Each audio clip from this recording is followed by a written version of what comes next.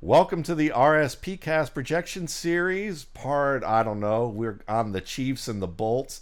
This is Dwayne McFarland. I'm not, but hey, listen, I'll do the best I can here. Let's just get into it. We've got, it looks like college football season is on life support at the very least. Certainly we could probably go 2 hours and talk about that. But anyway, enough of that. We'll go just strictly to the NFL. The Chiefs, world champions, Patrick Mahomes, MVP. You have a loaded offense, and then you get Clyde Edwards-Helaire. And then you have Sammy Watkins, who resigned at a lesser price or what seemingly might have been a lesser price if he went somewhere else.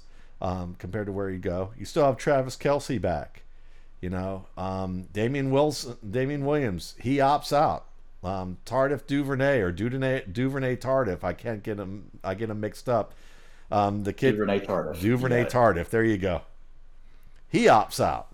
So you're missing a left guard, possibly, who's a pretty darn good starter. You're missing a good back who could have possibly been a co-starter. But you still have the all-world Patrick Mahomes. You still have the all-world Tyreek Hill, and you still have the all-universe Travis Kelce. So this is a fun team. Dwayne, how do we break this down in terms of what they did last year and what that gets us into in terms of a conversation for this year? Yeah, I think you set some of it up really nicely. One of the things I was looking at, before the show, and obviously, as we do these projections, it's the kind of stuff I'm looking at all the time. But it's interesting, if you look at, Andy Reid and, he's just amazing, like at how he adapts, to his talent and what he can do. He and Sean Payton, both, they're really good at finding the right players that fit, the other players around them, the scheme they want to run. The last two seasons, having Mahomes, he had tried to be a little more balanced before with Alex Smith, almost like he needed to, supplement Alex Smith with, hey, let's be a little more balanced. Let's run the ball, a little more. Let's set things up. With Mahomes, it's 60% pass, in 2018, 61% pass in 2019. But what's interesting is if you look at his stats inside the five, he knows what the running game means, runs well over the NFL average from a standpoint of, if you look at the plays, once he gets inside the five, it's 55, 56, 57% running, right? And he doesn't pass the ball as much. So he seems to be, just like this, everybody else is playing checkers kind of thing. And he's over here playing chess. And now, he's got, the queen on the board that can go anywhere. It can go any way it needs to go. It can adapt, live on the play. It can do things others can't, to unlock potential in the players around, him, and that's Patrick Mahomes. So it's just fun, to watch.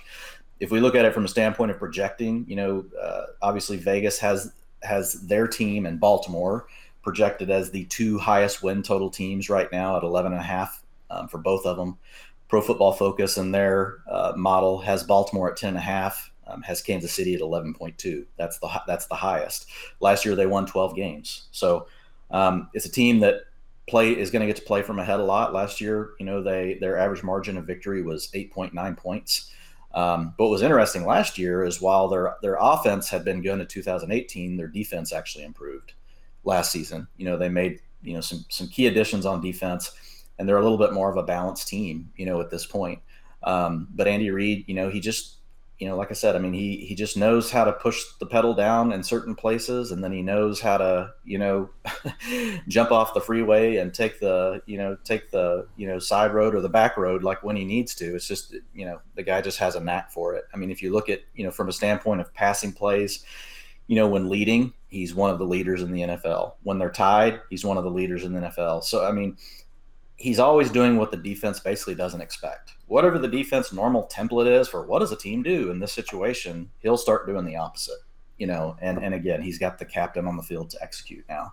So, as I look at it, Matt, I've got them set up for 950 attempts, which is fairly low, but that's really the way Reid has been for a while. If you look over the last, his attempts for his teams 950, 970, 948, 958, 909, 913. He's one of those coaches that he lets his team get up to the line, get everything set up. They use a lot of the play clock at the line of scrimmage, to make their, adjustments and do all those sorts of things. So they don't run quite as many plays as some of the other teams, but they're hyper efficient, obviously.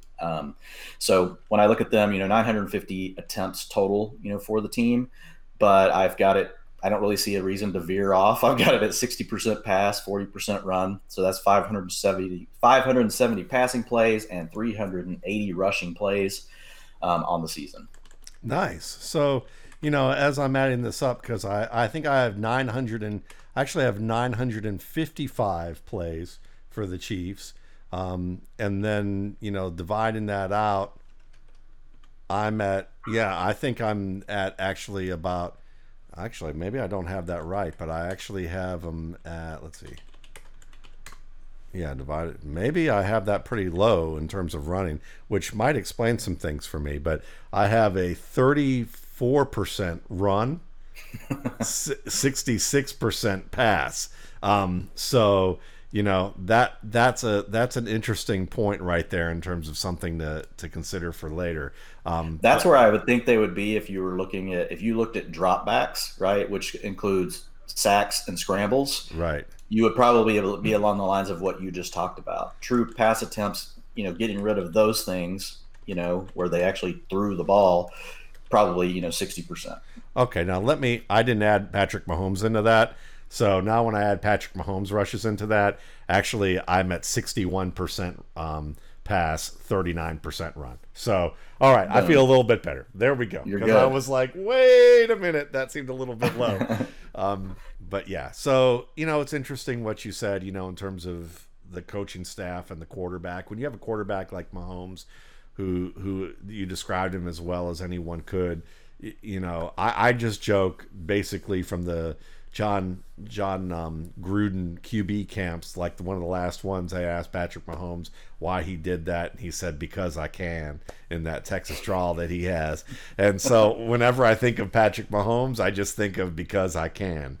I mean, that's basically the first thing that comes to mind with him whenever I think of him. And it's like with Andy Reid, that's basically what he does. It's like, I have the because I can player, so that means I can do pretty much anything I want. And the Chiefs seem to be an extension of Andy Reid in terms of like, what are we going to try this week? How are we going to do things? Mahomes last year was challenged, right, in a way where he hadn't really been in his career, collegiately or at the NFL level, which was, okay, now what are you going to do when you can't always just do because you think you can? Right. Yeah. Because of the knee injury, he had to play within, a different set of rules for himself, during that stretch of games as he recovered. And, he was up to that task too. Yeah. So, he's able to adapt when he needs to. And he's obviously, he's mature enough to know what he can do. And I'm sure, Reid's helping him. He's in his ear about that. But I just think that says a lot, about him as a student of the game and an understanding of himself and what he's capable of. No doubt. I think that's absolutely true. And a lot of credit goes to Patrick Mahomes for that. And I'd say it also goes to Andy Reid in the sense that because Reid allows Mahomes to be who he is, but at the same time challenges him to grow in ways that he knows he can. And Mahomes knows that. He wasn't in a situation with an overbearing coach. So I think when Andy Reid probably says to him, okay, look, this is what's going to have to happen, or here's some of the things you're going to have to do. I think Mahomes is going to listen to somebody more like that because he knows he wasn't being ramrodded into a situation. He was basically trusted for who he is. And so when you're trusted for who you are, you're going to be more inclined to make mature decisions and think about others as well who have their best interests for you. So, with that in mind, starting off with Mahomes, listen, I have him at 582 attempts, 374 completions, 64.3% completion percentage, and then I have him at 8.22 yards per attempt at a total of 4,786 yards, 35 touchdowns, 6 interceptions. So 0.6 or 6% of his attempts will be touchdowns. I have him at 1% of his throws will be interceptions. I have him at 49 rushing attempts, 225 yards, 2 touchdowns. Pretty darn good year. Like second best out of the quarterbacks. And honestly, his upside is, could easily be another close to 50 touchdown season, with, 5,500 or more yards. I could see him being the first guy to throw for 6,000 yards in his career at some point. Do I think it's going to be this year? Not with everything crazy going on in our society and all the changes that may happen, in terms of people getting ill and then or being placed on the list and watched and quarantined and everything going in and out, and the lack of continuity or cohesion that may be with the offensive lines early on. But still, to throw for nearly 4,800 yards in this kind of environment, if we have a full season, is pretty darn great. Yeah, I'm pretty close to you. So I've got Mahomes at 570 attempts, 66% completion rate. So that's 376 completions. I have him at 8.5 yards per attempt. Which is, he's been right around that anyway. I've got him at 4,845 yards. I've got him at 37 touchdowns, so that's a 6.5% touchdown per attempt rate. Interceptions, 9, which is a 0.015%. And then I've got him at 270 rushing yards on 60 attempts for 2 touchdowns. He's just, he's easily, for me, he's the QB1, just because I just like, as much as I love Lamar Jackson and I love the legs and everything, I just feel like I have no questions about Patrick Mahomes. It's like, it's just straight money in the bank. It's, with Jackson, we can, at least debate a few things. I just don't think there's anything to debate, with Patrick Mahomes. And I don't think you're giving up upside either. Would it surprise you if Patrick Mahomes outscored Lamar Jackson by 70 fantasy points this year? It wouldn't me. Like, that's in the range. So, I just think it's an easy, if you're thinking fantasy wise, obviously, for me, he's the easy number one. I took him in the Scott Fish Bowl and I was elated because that's a quarterback flex league, so you have to start 2. So when I got to start with Mahomes at like pick 7, I think or maybe I was pick 6, but I was just elated. I was like, whoa, okay. Okay. So in a league without duo flexes, I'm just curious, are you a late round quarterback type of guy at all costs, or when is it that you would say, you know what, I'm going to take Patrick Mahomes with this build?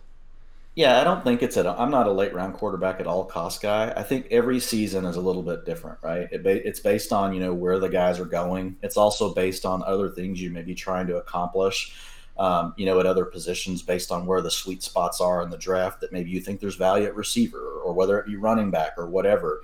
I haven't taken Mahomes in a non-super flex, league so far this season.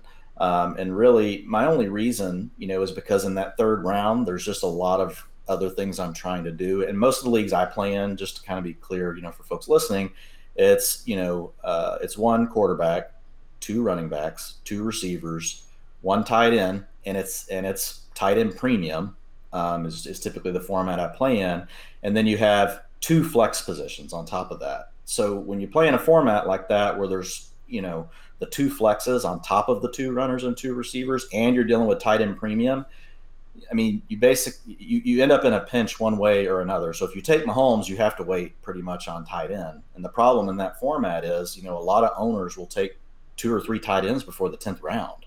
So, you can literally just be staring at the, at the board going, okay, Jay Sternberger, my starting tight end. I don't know what I'm going to do. I don't even know if you're going to be on the field. Yeah. So in that format, I tend, to wait. But there are other formats where if I was just playing in a typical league where all I had to do was start 1 quarterback, 2 receivers, 2 runners, and 1 tight end, no flexes, I'd be more willing to look at Patrick Mahomes in the third, because I think he has less questions, right? Then especially, a lot of the runners you would look at in that round. But from a receiver perspective, man, there's just a ton of guys I love this year in that range. So, my draft target at quarterback this year, if he slides to the 7th round or later, is Dak Prescott. That's where I'm willing to do it, because I feel like, I'm getting a 4-round discount. Clearly Mahomes is the better player. but Dak is going to be an elite offense. He's got elite weapons. He's capable of putting up, a top tier quarterback performance for the year. But outside of that, I'm typically waiting until the 9th, 10th, 11th round. I get Brady quite often. I mean, people just let him go to like the 12th round, and I'm like, okay, I'll take Tom Brady with Mike Evans and Chris Godwin and Rob Gronkowski. I have no problem with that, with a coach who likes to keep the pedal down, Bruce Arians. So that's kind of been my quarterback strategy, overall this year. Yeah, and I agree with you. And I think that's why I wanted to ask that question, because really the answer that you said is exactly the way I think most people would benefit from playing, is to determine what the best intersection of basically safety, upside, and value provide. And to me, it's like, okay, Patrick Mahomes is the safest player on the board for sure. But who's the safest of the early values? Well, I would argue Russell Wilson. You can get him in the 6th round. After that, Dak Prescott is certainly 1A to Russell Wilson. So if you can get Russell Wilson or Dak Prescott, you're feeling pretty good there. But to me, the two best versions of value and upside, in terms of great value and upside, are Drew Brees and Tom Brady. To me, I know that people don't believe that Emmanuel Sanders is capable of being a 1,000-yard receiver again, which I think is insane. But that all free money for me. That's all I say, is because it's Emmanuel Sanders is going to be the first receiver who can actually catch, that you don't have to say a prayer for when the ball's in the air, that they've had in New Orleans, who can play on the outside, full time on the outside. So that's going to open up everything for that offense. So, Drew Brees from 2011 to 2016 pretty much was flirting with 5,000 yards or more and close to 40 touchdowns pretty much every year during that period of time. So, to me, if you're looking at the safest of the high upside guys with the round that he's in, he and Roethlisberger are kind of the two guys you're going to be looking at, and I would go with Brees here just because of the experience of receivers. And then Brady, I mean, I laugh. Same with you. To me, Tom Brady is, I don't think it's going to happen this year because of everything that's gone on in our society and all the uncertainty, and the lack of real practice opportunities that they've had. But next year, Tom Brady is going to be Peyton Manning in year 2 with the Denver Broncos. And if you remember Peyton Manning in year 2 with the Denver Broncos, then you remember how you won your fantasy league when folks like me, and I'm sure Dwayne and other folks. I had 2 top 5 finishes that year. Peyton Manning was on both of them, and I was taking in the 9th and 10th round of every draft. Me too, and I was loading up on every receiver who was starting for the Denver Broncos. I had him and Demarius. We had him, Demarius, and Julius Thomas paired on multiple of those teams. Yeah, I had Manning, I think it was Welker, Manning, and Decker. And it was that was great. I was good to go. So I think Tom Brady, this is the best Tom, this is a Chiefs show. And here's the thing I'll say about this year, though. Yeah. Think about, if I do want to make a bet, while Brady, to your point, what he could do next year, think what he could already do this year. I mean, we're talking about a guy that's going to work. He's like Michael Jordan. He takes it all personal. Oh, yeah. He wants to outwork everybody. Yeah. And he takes it. Not that he needs bulletin board material to motivate him, but he's certainly capable of doing it when he needs to. And I'm just telling you, man, think about it. Who's probably practiced more with their receivers this offseason, even though there were rules and things in place and they're supposed to be doing all these things? I bet you Tom Brady has worked out more than anybody with his receivers. Oh, yes. And I agree with all that. But see, the reason why I'm a little more cautious about him not hitting that record upside is because just listening to him, in pressers and saying, listen, I got to throw to them in shorts. He goes, but I really don't know who I'm going to trust until we get in the huddle and we're actually playing football. The only one I know who he can do is actually Rob Gronkowski. So, these other guys I got to get to know. And it's not even just that, because you could look at that and say, oh, come on, that's fluff. They've worked, they understand what's going on. And you can say, yeah, there's some truth to that maybe. But to me, it's which offensive lineman's going to be missing due to COVID in week 5? Mm-hmm. Which receiver's going to be quarantined in week 4? Which one of the 3 tight ends that they have is going to be okay during this time? So I think all of those unknowns is what concerns me more than like whether he knows the offense.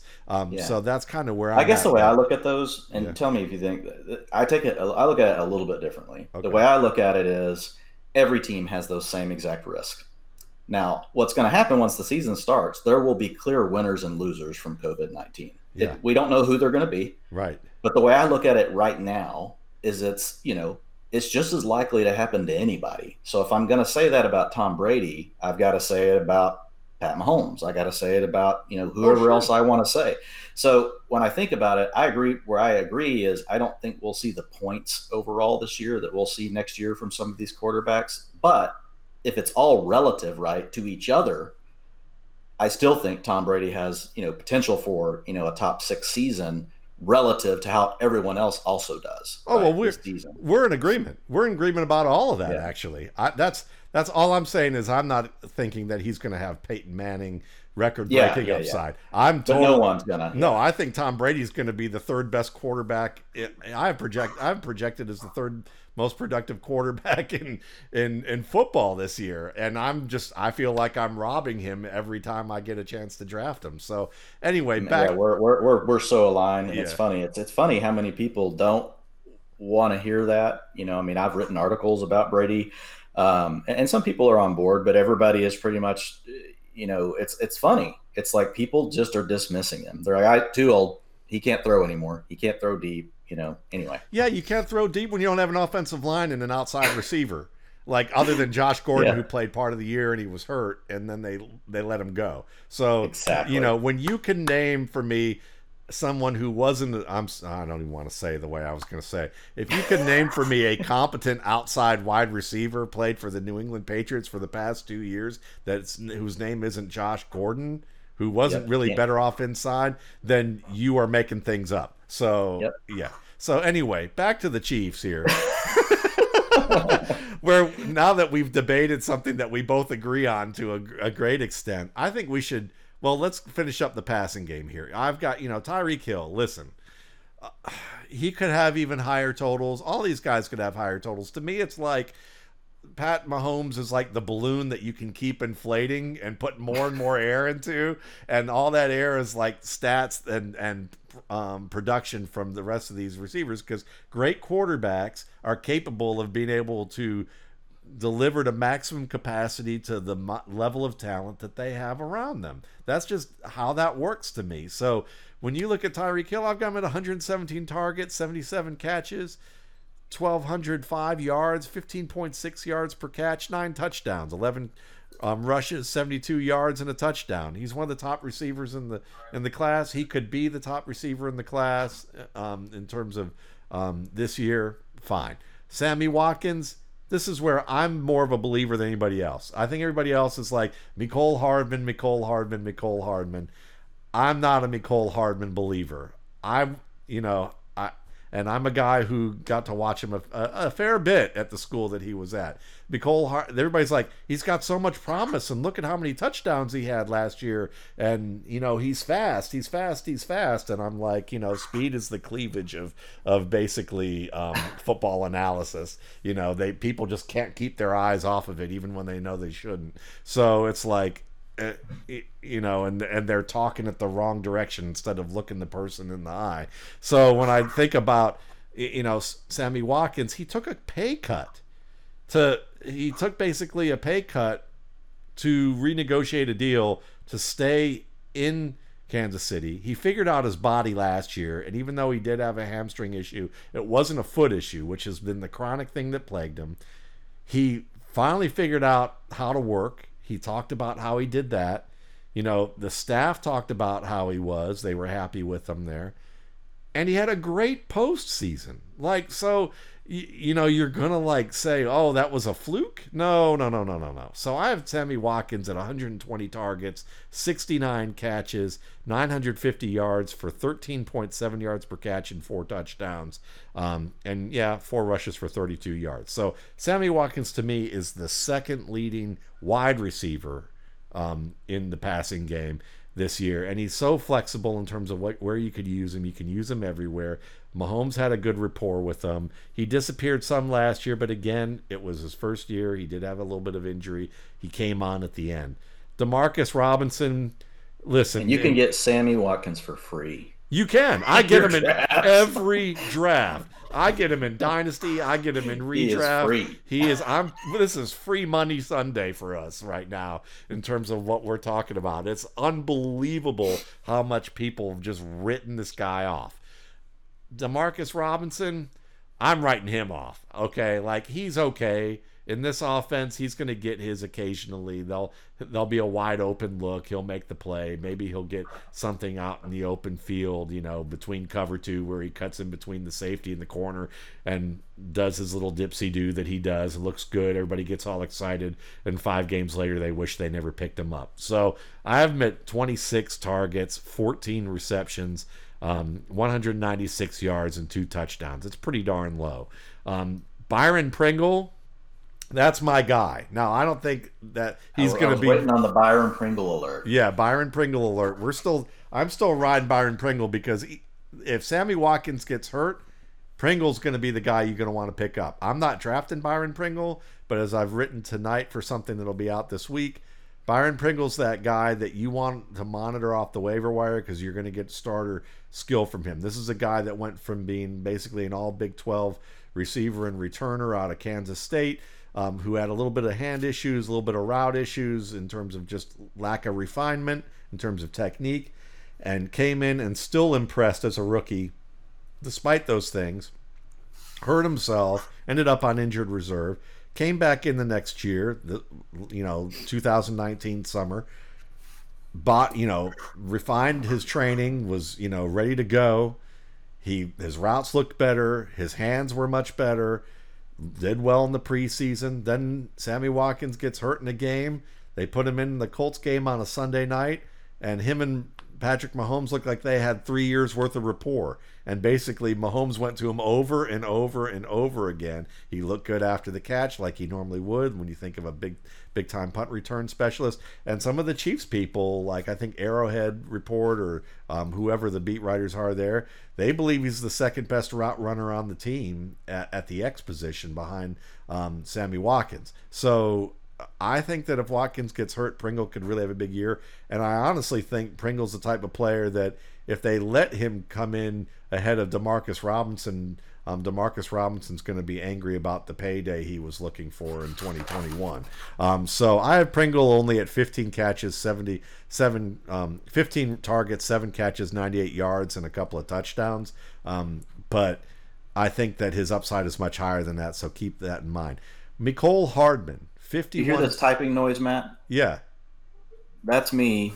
I'm writing my Pro Football Focus wide receiver tiers article tonight, and I'm looking at my young stash options, and I just had to make sure that I added Byron Pringle. See, there you go. So. See, I'm glad I can help. So, so you help me out a lot. So I'm glad I can contribute some myself. So I've got him on my list. I've got him on my depth chart. I just didn't have him in my article. I'm like, damn it, I got to get Pringle in there. Yeah, he's Yeah, I mean, he's not a draft. He's not a guy you draft, but he's certainly a guy you want to watch.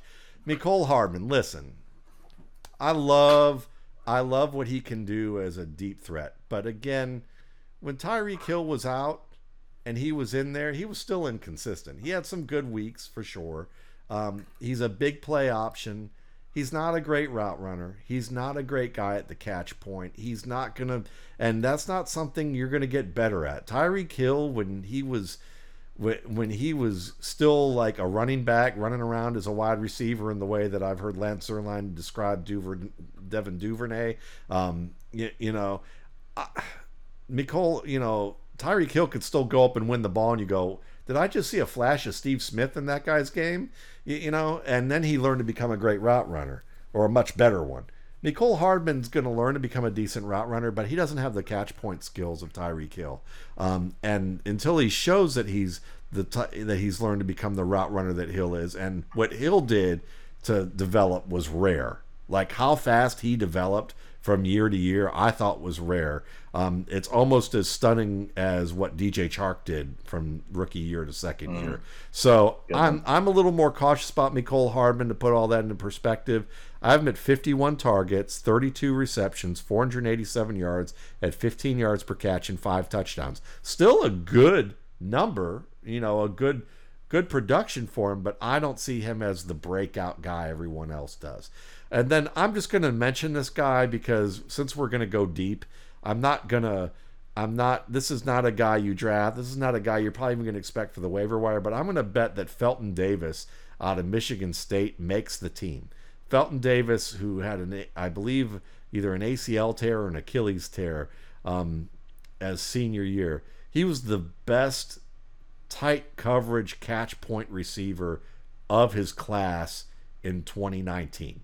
He was, literally like I think I made something up in the RSP that if they decide to scrap the Pro Bowl like they should and just like have contests, like the All-Star contests they do, they could have like a tight coverage, kind of like contest with catching the football. And I would put, we could take like Larry Fitzgerald and Brandon Lloyd and Paul Richardson and all the great players, Antonio Brown, Josh Gordon, all those guys who were really great at it. And we could take, young Felton Davis straight out of Michigan State and put him in there, and I would put money on him as a dark horse to win it. That's how good he was at the catch point. So, I'm just having to make the team. But we'll go to tight ends, and then we'll hear from Dwayne about his view of this receiving core.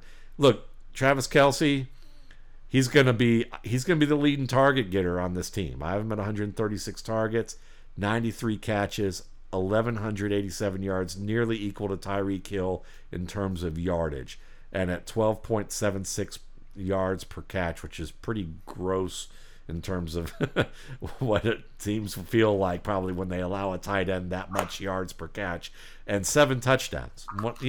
If not the best tight end in terms of fantasy this year, he's one of the top 2, or top 3 if you're going to add Zach Ertz in there for whatever reason, or anybody else that's your favorite. But he and Kittle are the class and of the NFL right now, and it's just so much fun to be able to watch him. And then you have Ricky Seals-Jones and Deion Yelder. And I think Deion Yelder could end up being the better player as he continues to grow. But they got Seals-Jones because they know what he can do in open zones. I have one of them getting 25 targets for 12 catches, 164 yards, and a touchdown. I haven't given either of them that number yet. I've just put them with blanks there and that number in an empty spot saying whoever I think wins that job is going to get that. So that's where I'm at with these receivers. What about you, Dwayne? Yeah, just one thing to hit on, real quick that kind of ties it back to what we talked about at the start of this segment, right? Which is really, the combination of Patrick Mahomes with this talented group of receivers plus Andy Reid. And I wanted to go back and look at this and make sure I was remembering it right before I quoted it. But if you look at how often Patrick Mahomes threw to an open receiver, which is defined as greater than 2 steps of separation. Okay, that's how Pro Football Focus describes it. 59% of his throws were to an open receiver. The NFL average is 52%. Wow. So plus 7%. Like that tells you like what the combination of talent, because think about it. Kelce plays against linebackers and safeties that don't know what to do with him. Tyreek Hill, right? Nobody knows what to do with him. Exactly. And then you pair that, like you talked about with Watkins, you mix in some Hardman, especially when everybody's trying to deal with that. And like last year, a lot of those, some of those touchdowns to Hardman, it's just like, that's like nobody's covering Hardman. Yeah. It's just like, and Mahomes sees it immediately, nails him. And obviously once Hardman has the ball in his hands, we know that he's gone. You're not going to catch him. Yeah. So yeah, I just wanted to throw that out there. I know we're already past the No. I was quarterbacks, just waving but bye-bye. I wasn't saying, no, yeah. we're good. Oh, no, I know you weren't. Yeah. The 7% above, like that blows my mind. That's a really, really big advantage, for Mahomes. And They're blowing the curve. Again, exactly. So the way I have this team, and I'm just going to break it down by, how I have the order.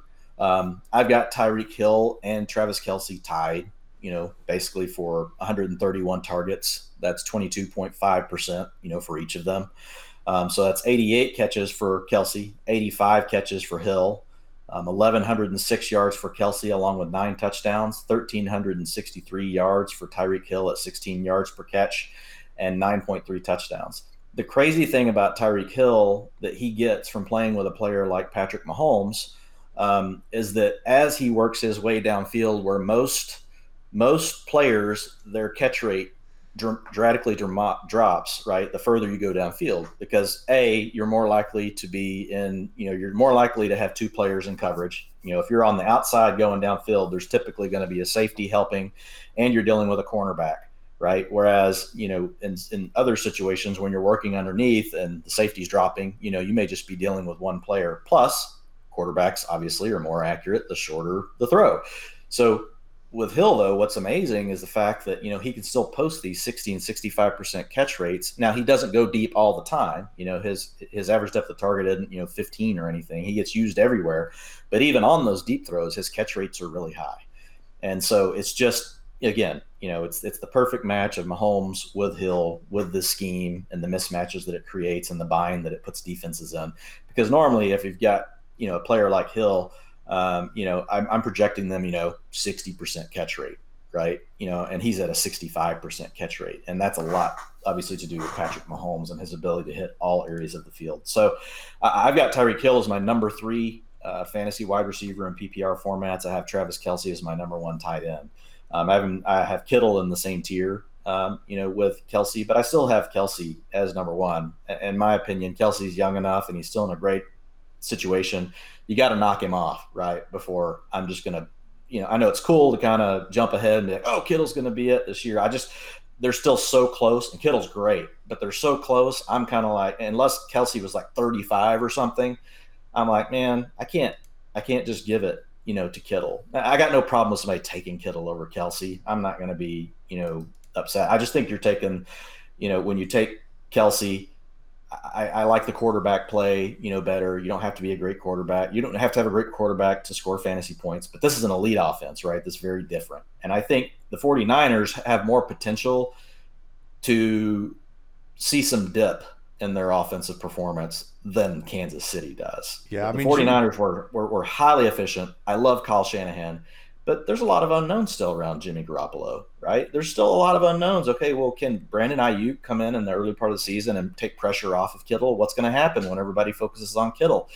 Last year during the playoffs, Kittle was the focal point of defenses, and teams were able to take him away. Yeah. So, and that's not the case with Kelce. I mean, I have Kelce 13 points ahead of Kittle as the number 1 guy, and the big factor in that is, like you said, listen, Jimmy Garoppolo is off the diaper stage of being a pro quarterback, but he still has to be reminded sometimes on long trips that he shouldn't drink too much water before they get in the car. So I would say that when it comes to just the maturity, the connection, the rapport, the poise that you're looking for, you've got to give that to the Mahomes-Kelce combination.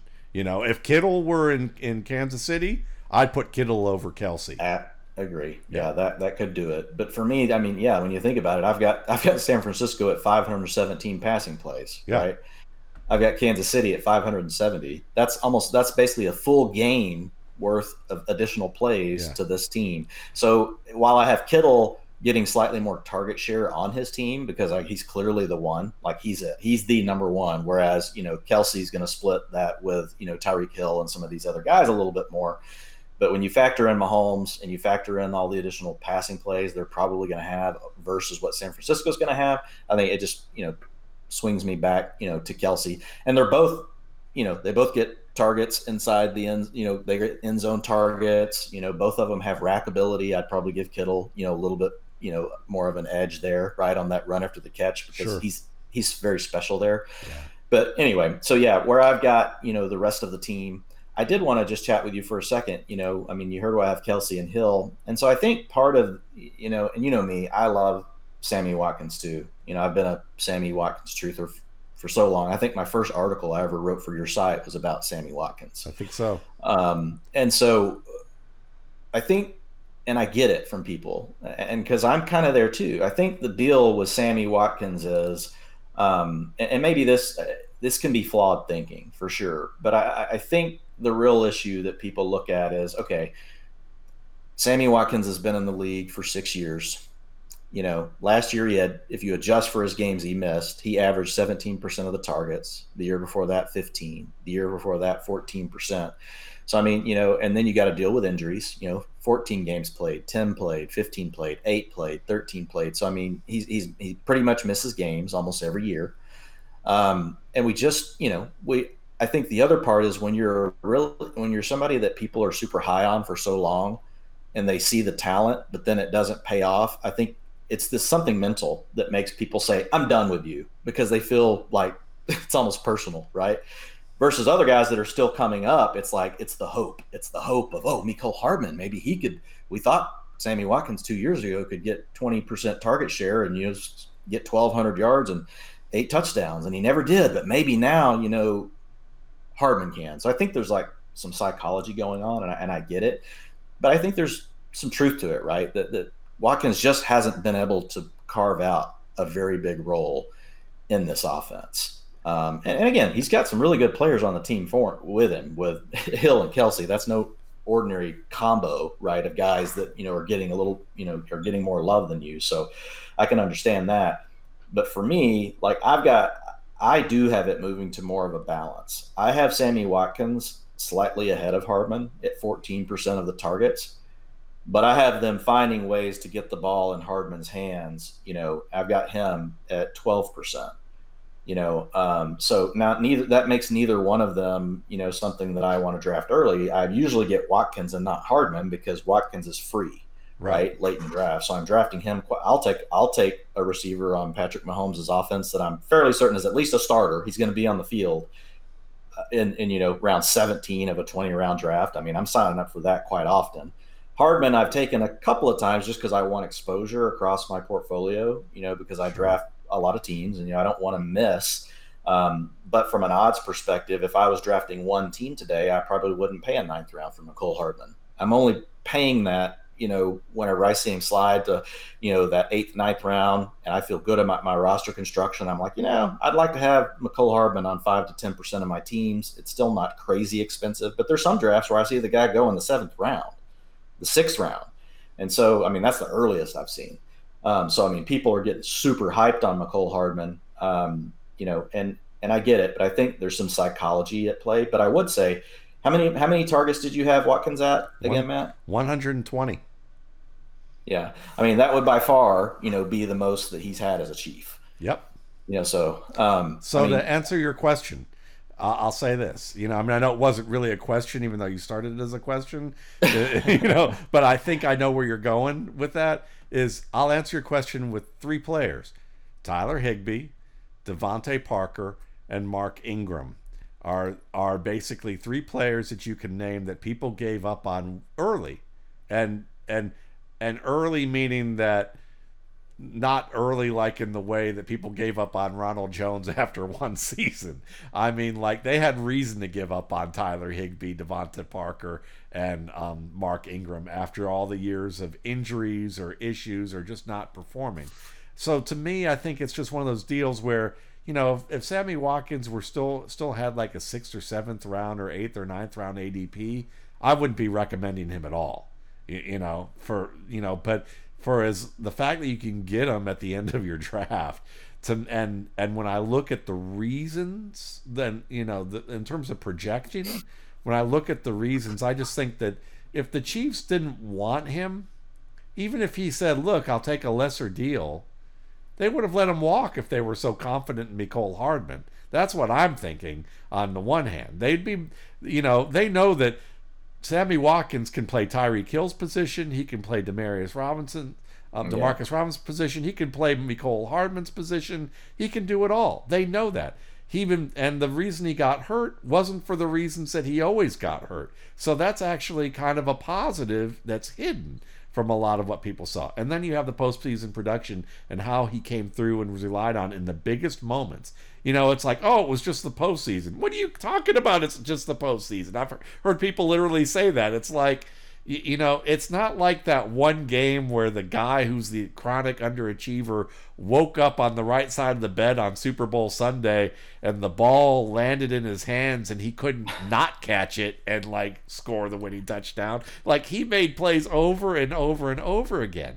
And he whooped the tar out of Jalen Ramsey in the opener. I mean, he whipped Jalen Ramsey on some plays. You do not throw by the best cornerback in the league, the most physical cornerback in the league, the way Sammy Watkins did, without having worked on your game. I mean, listen, DeAndre Hopkins, during their feud, in the AFC South, I mean, DeAndre Hopkins was trying to mug Jalen Ramsey and it wasn't getting it done in the way. And he had some great moments with Ramsey, but the way that Watkins made a fool out of Ramsey on, and again, it was one play in particular, but he had a good week that week, and it was in the opener.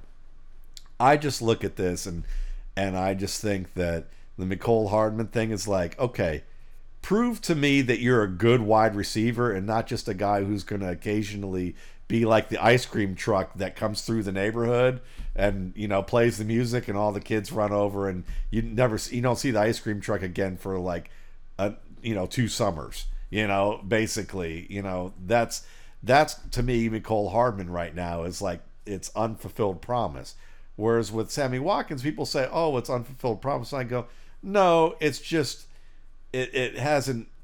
It's a little finer of a line. It's oh no, you've seen him do all the things you need him to do to be a good player. You've seen him execute the things you need to do. He just hasn't been able to stay healthy or hasn't been able to, for whatever reason, be maybe super consistent in some of those things. Yeah, exactly. So to me, it's if I'm choosing between the two, I understand your point of view completely. You want to kind of occasionally have some investment in Harden because of the number of leagues you play in. But if you're kind of more playing in a few leagues and you're just I want to get the best option of the two, I think that's my argument for Sammy Watkins. No, and I agree. I mean, I think when you factor in their ADP, it's easy to lean to Watkins. I mean, I've got them really even. I've got Watkins at 14% of the targets, 12% for Hardman.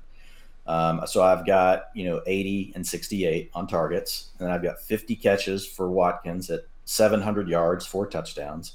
I've got Hardman at 43 receptions for 720 yards, 17 yards per reception, and 4 touchdowns.